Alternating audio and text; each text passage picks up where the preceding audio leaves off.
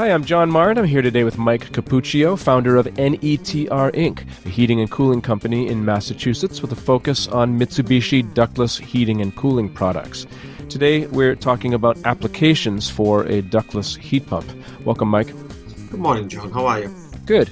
So, Mike, there are a number of reasons why a homeowner might want to install a ductless heat pump or a air source heat pump, as sometimes called.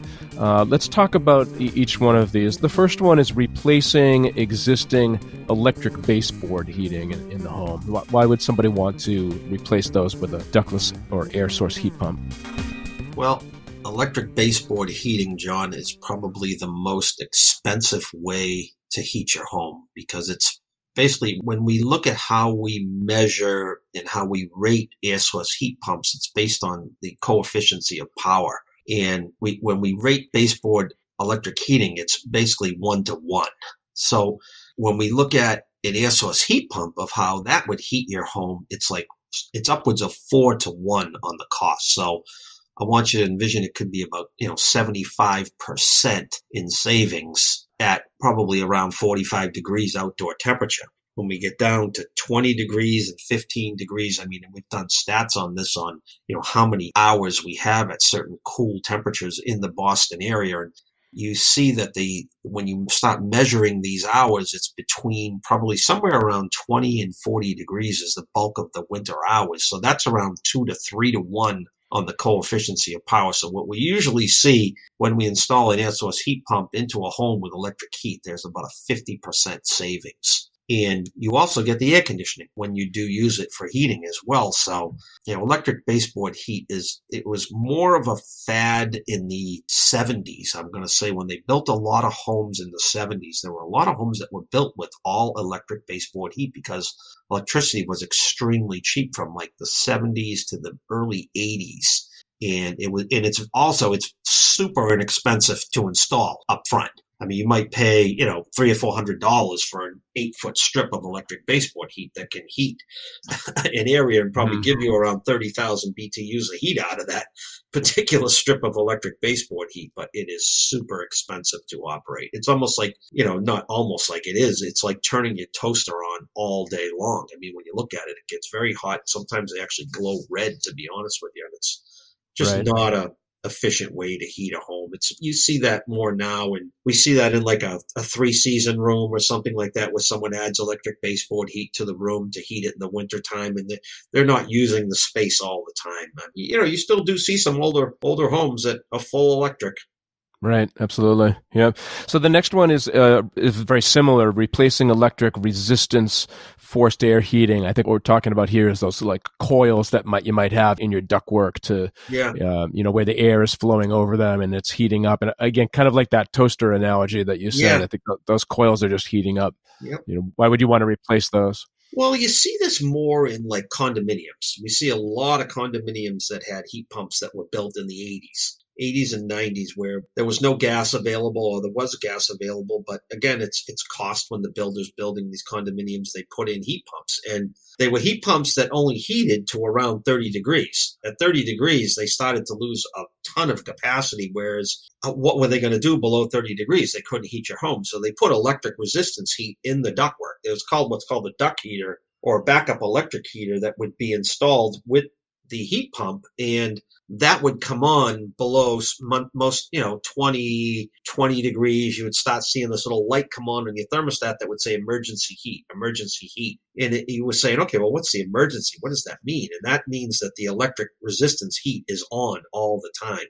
And you see this a lot too when sometimes the unit is low on refrigerant, it can't heat the home, and the electric resistance heat comes on. Now, we have systems that you do not need backup electric heat in them. We have, ducted heat pumps that heat at -5 degrees with no problem at all. They'll give you the 40,000 or the 48,000 BTUs that's required to heat your home without any backup electric resistance heat, because they're inverter-driven heat pumps that, can heat at those low temperatures. They're hyperheating systems that do work. So you remove the electric resistance heat, you remove that system, replace it with a new system, and it becomes much more efficient. Also, the SEER rating is a lot higher. Most of the SEER rating on that, when you look at the seasonal energy efficiency ratio on that, those will probably tend 10 SEER at the time, or maybe 8 SEER when they were installed. And now, I mean, you can get those up as high as, cripes, 25 SEER, where the Wow. efficiency on them is just so much greater, and they're not on and off systems where they're going on and off with the temperature. They're more inverter driven, where there's compressors in the units are speeding up and slowing down to give you the efficiency of what the home needs. So that's a very, very common thing that we see a lot now, where a lot of that resistance heat's being removed. Most inefficient way to heat your home, I gotta be honest with you. Right. So the next application for a ductless heat pump is heating and air conditioning in bonus rooms and additions, which is, I think, a very common, place for ductless units to be installed. Yeah, you're seeing this is not a trend. This is happening every single day. We probably do 1 or 2 of these a week, where, contractor or homeowners putting an addition onto the back of the home. I mean, we see so much construction going on today where, again, we're into this new construction phase where the room's being built a lot tighter. We're not using 2x4 construction anymore. We're using 2x6 construction with that.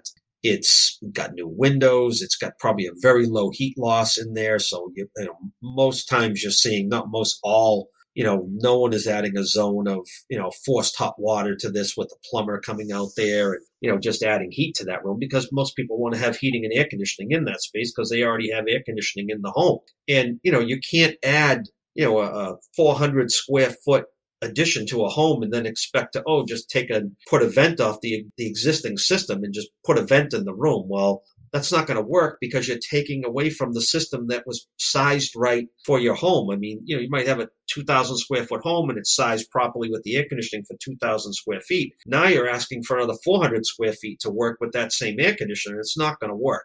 And you don't have any heat out there as well. So it's the application for a ductless unit at that point. And the good thing too, new construction, as we've spoken about in other podcasts, is that, piping and drains and everything can go into the walls. You can get in there when the rough is going on, keep it nice and neat so you don't have any piping on the outside of the addition, and away you go. Great, nice way to heat and cool a space. Right. Speaking of new construction, the next application for a heat pump system would be in a newly constructed home, and that might be, more of a whole home heating and cooling system. Can you talk about that a little bit?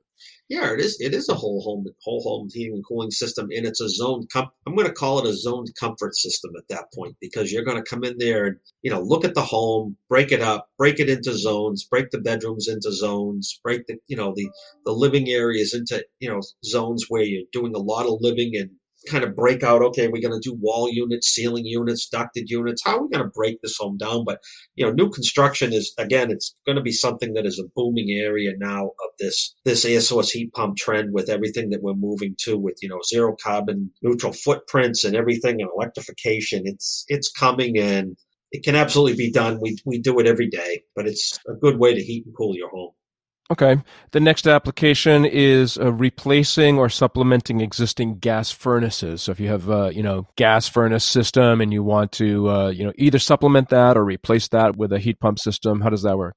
This is a trend that we've seen come up, John, over the last 4 to 5 years, where the supplemental of a gas furnace is being worked with, or even an oil furnace, or ways of people who have oil boilers in their home and stuff, where they're doing supplemental air source heat pumps into their homes. And what's happening is, with the rebate companies now, with Mass Save and stuff, you're putting in integrated controls. And, you probably say, okay, well, what is an integrated control? An integrated control does exactly what I just said. It integrates with the existing system, and you use the air source heat pump to heat above 30 degrees, and below 30 degrees, you use the existing gas furnace to heat the home. Now, these are older homes that, aren't as tight as a new home, and the system isn't big enough to heat the whole entire home. I mean, you could put a system in to do that, and we have removed furnaces and oil tanks from homes to do that, but you would need a larger capacity BTU system to heat the whole entire home. Can be done. This here might be half of what you're trying to do, but again, at that 47 degrees and 30 degree marks outside, you can use your air source heat pump, which is probably going to be less expensive over the next few years with the rising costs of natural gas. I mean, I've spoken about this in some other podcasts, where natural gas has gone up 50%. And I think you're going to continue to see it go up in price, and the heat pumps are going to be less to heat with at that point. So what you do is you integrate it with the system and let the heat pump above. I've seen them go down. We've set them in 25 degrees in a home, but you've got to be careful with integrating with this, because you've also got to consider the basements of a home and where a boiler might be. And you've got a lot of water pipes in these older homes in the basement and things like that, where the boiler in the basement was kind of giving the basement residual heat to heat the actual space. So you got to be a little cautious and really look at the applications, because you don't want pipes freezing all over the place. You know what I mean? So you got to kind of get that boiler running every now and then to get the water circulating, get the basement warm. All right. And then our final application for heat pumps is replacing existing window air conditioning units, or even replacing a central air conditioning unit. Talk a little bit about that. Yeah, well, I'm going to start with the central air conditioning one first. Well, I mean, most central air conditioning, think about this, is installed in homes that have another source of heat. So that's usually a wet source of heat. That's usually baseboards or radiators, and someone has added central air conditioning to the home. They don't have a furnace. They're not using the furnace to use those ducts to heat and cool with. They're just using them to cool with. By adding an air source heat pump that is a ducted unit and replacing that central air conditioning system, now you have supplemented the system that you have with an air source heat pump using the existing ductwork.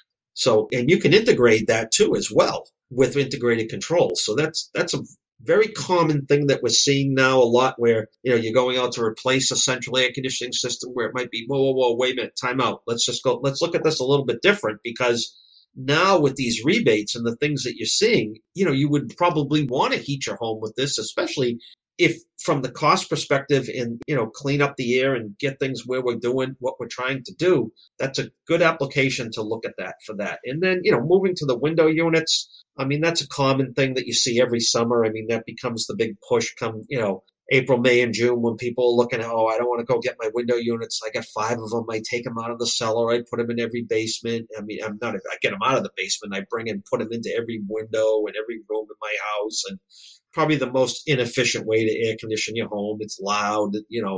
They're shaking in the windows. They basically ruin your window frames. And, we go in and put in ductless units. That's usually a ductless application where you're putting wall units in place of where window units would go. Could be a ducted system as well. It really depends on how the home lays out, but very common application of where you would install an air source heat pump. And then think of it from the perspective of the heating side. Now I'm installing air conditioning, but I'm also giving you a supplemental source of heating too as well. Mm-hmm.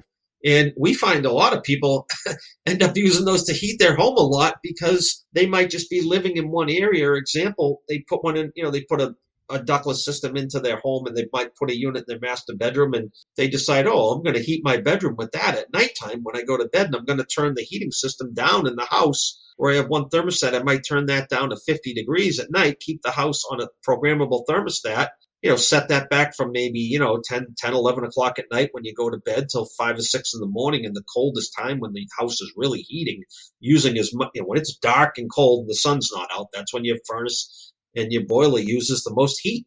Mm-hmm. So you can cut that back at night, reduce that cost, and just put your air source heat pump on in your bedroom, keep that at 68 degrees, close the door, stay comfortable in one zone, very inefficient to heat the spot. And, you can do that with a unit. I don't want to get into it in the podcast, but there's units you can do that with that are very inexpensive. All right. Well, it's amazing how many different applications there are for air source heat pumps. A lot of different things, John, when you look at how you can use these.